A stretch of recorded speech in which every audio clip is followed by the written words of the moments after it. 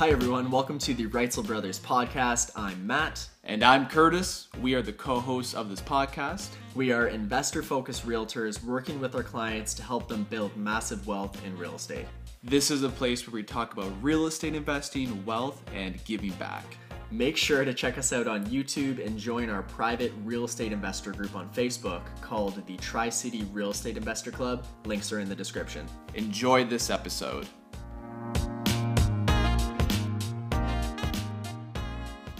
So, because there was one we looked at that we were going to rip out the stairs and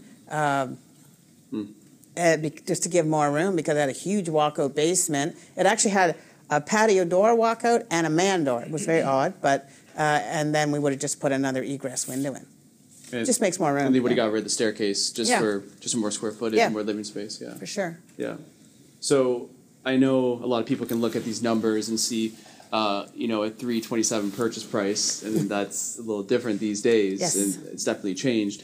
What are your thoughts with the way the market is now versus the way that it was, when you bought this property? And do you still see the same sort of spread in regards to, because a lot of people can kind of get in their own minds and say, well, I'm buying this for $450, is the value still there? What are your thoughts on that?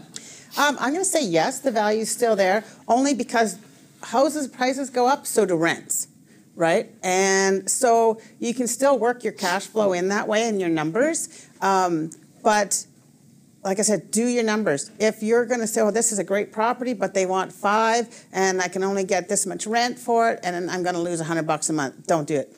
It's business, remember, walk away, because it's not personal. You're not living in it, well, unless you're buying it to live in, but you're not living in it. It's business.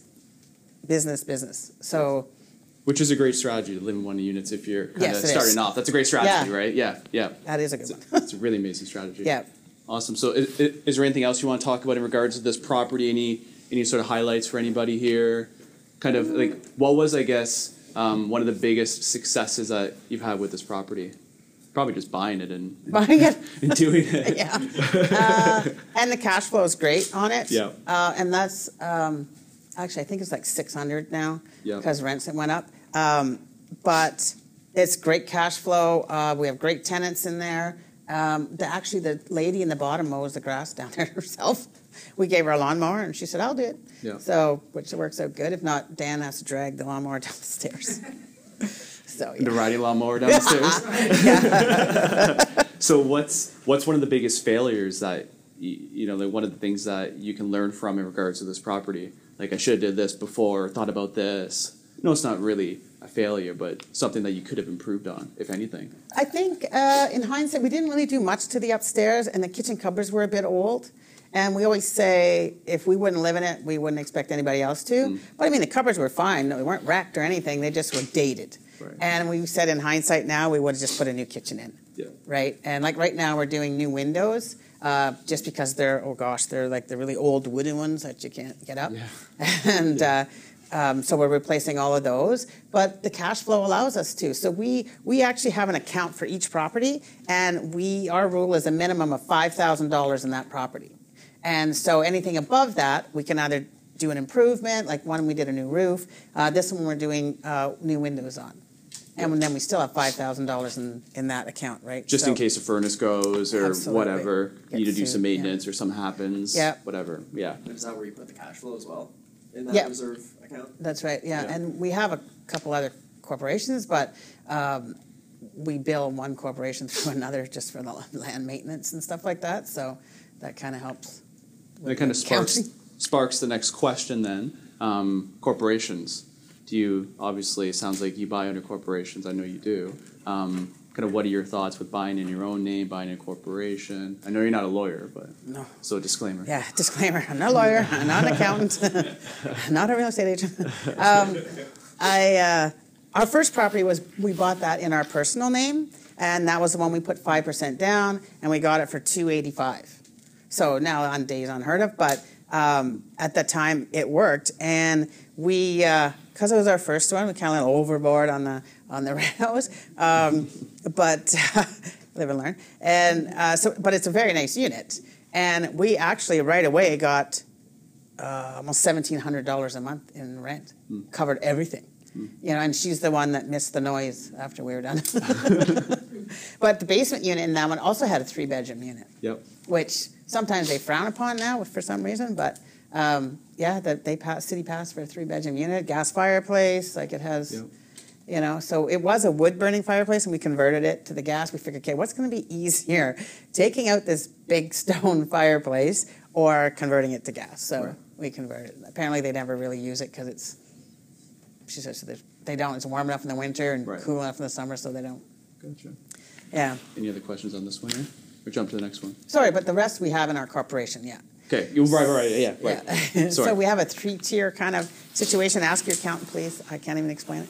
And it's we have our holdco, they call it hold corporation, where it holds the properties, and we have a property management corporation, and then we have what's called holdco. It's Bradley Realties, which is another one to hold properties. It's kind of, I can't explain it. But, yeah. No, and just one thing, obviously, talk with the lawyer, talk with an accountant, and I think on a more important front too, if you're able to do it, talk with your mortgage broker or get connected with the mortgage broker that specializes in investment real estate, because a lot of the times, this sounds all good and dandy, buying under corporations, it limits liability, but sometimes you can't even get financing because there's a few amount of lenders, now I'm not a mortgage broker, that will look at a corporation, and if they do, sometimes at the higher interest rate, so sometimes it makes more sense to buy in your name, and just strategize with everybody in your professional world, and a mortgage broker is definitely up there, because if the financing isn't going to be good, then the deal's not going to make as much sense, right? If it means buying in your name, having better interest rate, better terms, all that, right? So the mortgage has to make sense, right? For sure. Do your due diligence first. Connect with your accountant, connect with your lawyer, connect with your mortgage broker, because you want all that set in place, because the second you find a property, you want to move. Before, it used to be beneficial to have everything in a corporation, not so much as of July last year. The rules all changed. So, I mean, if you're worried about, being sued, then maybe put it in a corporation. It costs about $3,500 to start up a corporation. Yeah. But I know a lot of people just have it in their personal names and just have a lot of insurance. Yeah. And the reason why I kind of go on that is because a lot of the times, they'll sit down with a mortgage broker, and the mortgage broker doesn't deal with investors and also deals with all these buyers that are buying in their name. So then now they go to do financing under a number corporation or name corporation, whatever, and a lot of the mortgage brokers are like, I don't know what I'm doing, and it is what it is, right? It's scary. So is there any other last questions on this one? Pictures? Yeah, we got the pictures. So this is the downstairs unit, not the upstairs. Yeah. So I guess talk about the finishes. Is this do you do a standard sleeve for all the properties sort of thing? Or? Yeah. What do you do for flooring? I'm sorry? What do you do for your flooring? We do laminate. Yeah, we put laminate just because it's easier to replace a piece of laminate than it is. Actually, I shouldn't say that. The bathroom has vinyl flooring.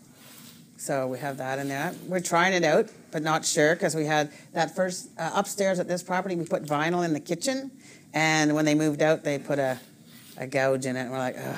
But if you pick a pattern, and the guy that we have, he can actually cut the pattern out, put another piece in, and you never know. Thank God, but I wasn't too impressed. But so we were putting some vinyl, or what do they call it, linoleum or something, in the bathrooms, but all the rest is the laminate flooring. And we try and pick, the neutral grays. We pick the same color, by the way, pick the same color paint for all your units because you're going to, which can is this? And oh my gosh, which one is this for? Yeah, we did that once. Right. No more. And talk about, I know you have a term called bling. Yeah. Yeah. Talk about that.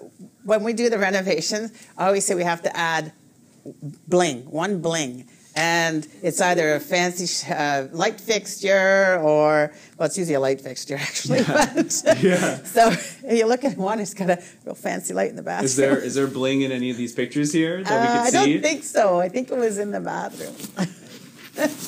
But yeah, and we usually do pot lights all in our basement, just allows for ceiling. Yeah. Just in regards to the flooring with the basement, do you do subfloors in all of your units? No.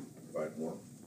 No, because I find that the laminate is actually fairly warm because there's a little underpad that goes there first, and then and the flooring is fairly warm. So yeah, we have never had to do that. If we had any concern with moisture, well, A, we wouldn't have bought it, but B, we probably would have put down the subflooring. Yeah, the dry core. Yeah, yeah, yeah. What's your opinion on vinyl or laminate compared to tile? Or like For a basement, tile's cold. yeah. And tile, they break it while you're in there fixing a tile, obviously. Laminate, it's a little easier to replace one, they just cut it out and replace the one plank sort of thing. But, everything can be damaged, usually does, but I find the laminate is warmer for sure. Upstairs too? Upstairs we have, generally most of the places we have already have hardwood, so we just refinish it and leave it. I'm talking about in the washrooms of our property that I'm deciding whether to do tile again or to do vinyl, clay, or laminate. If it's a small bathroom, I'd say vinyl, Yeah. Okay. just because it's small. And if you have to replace it, you're 5 foot by 7.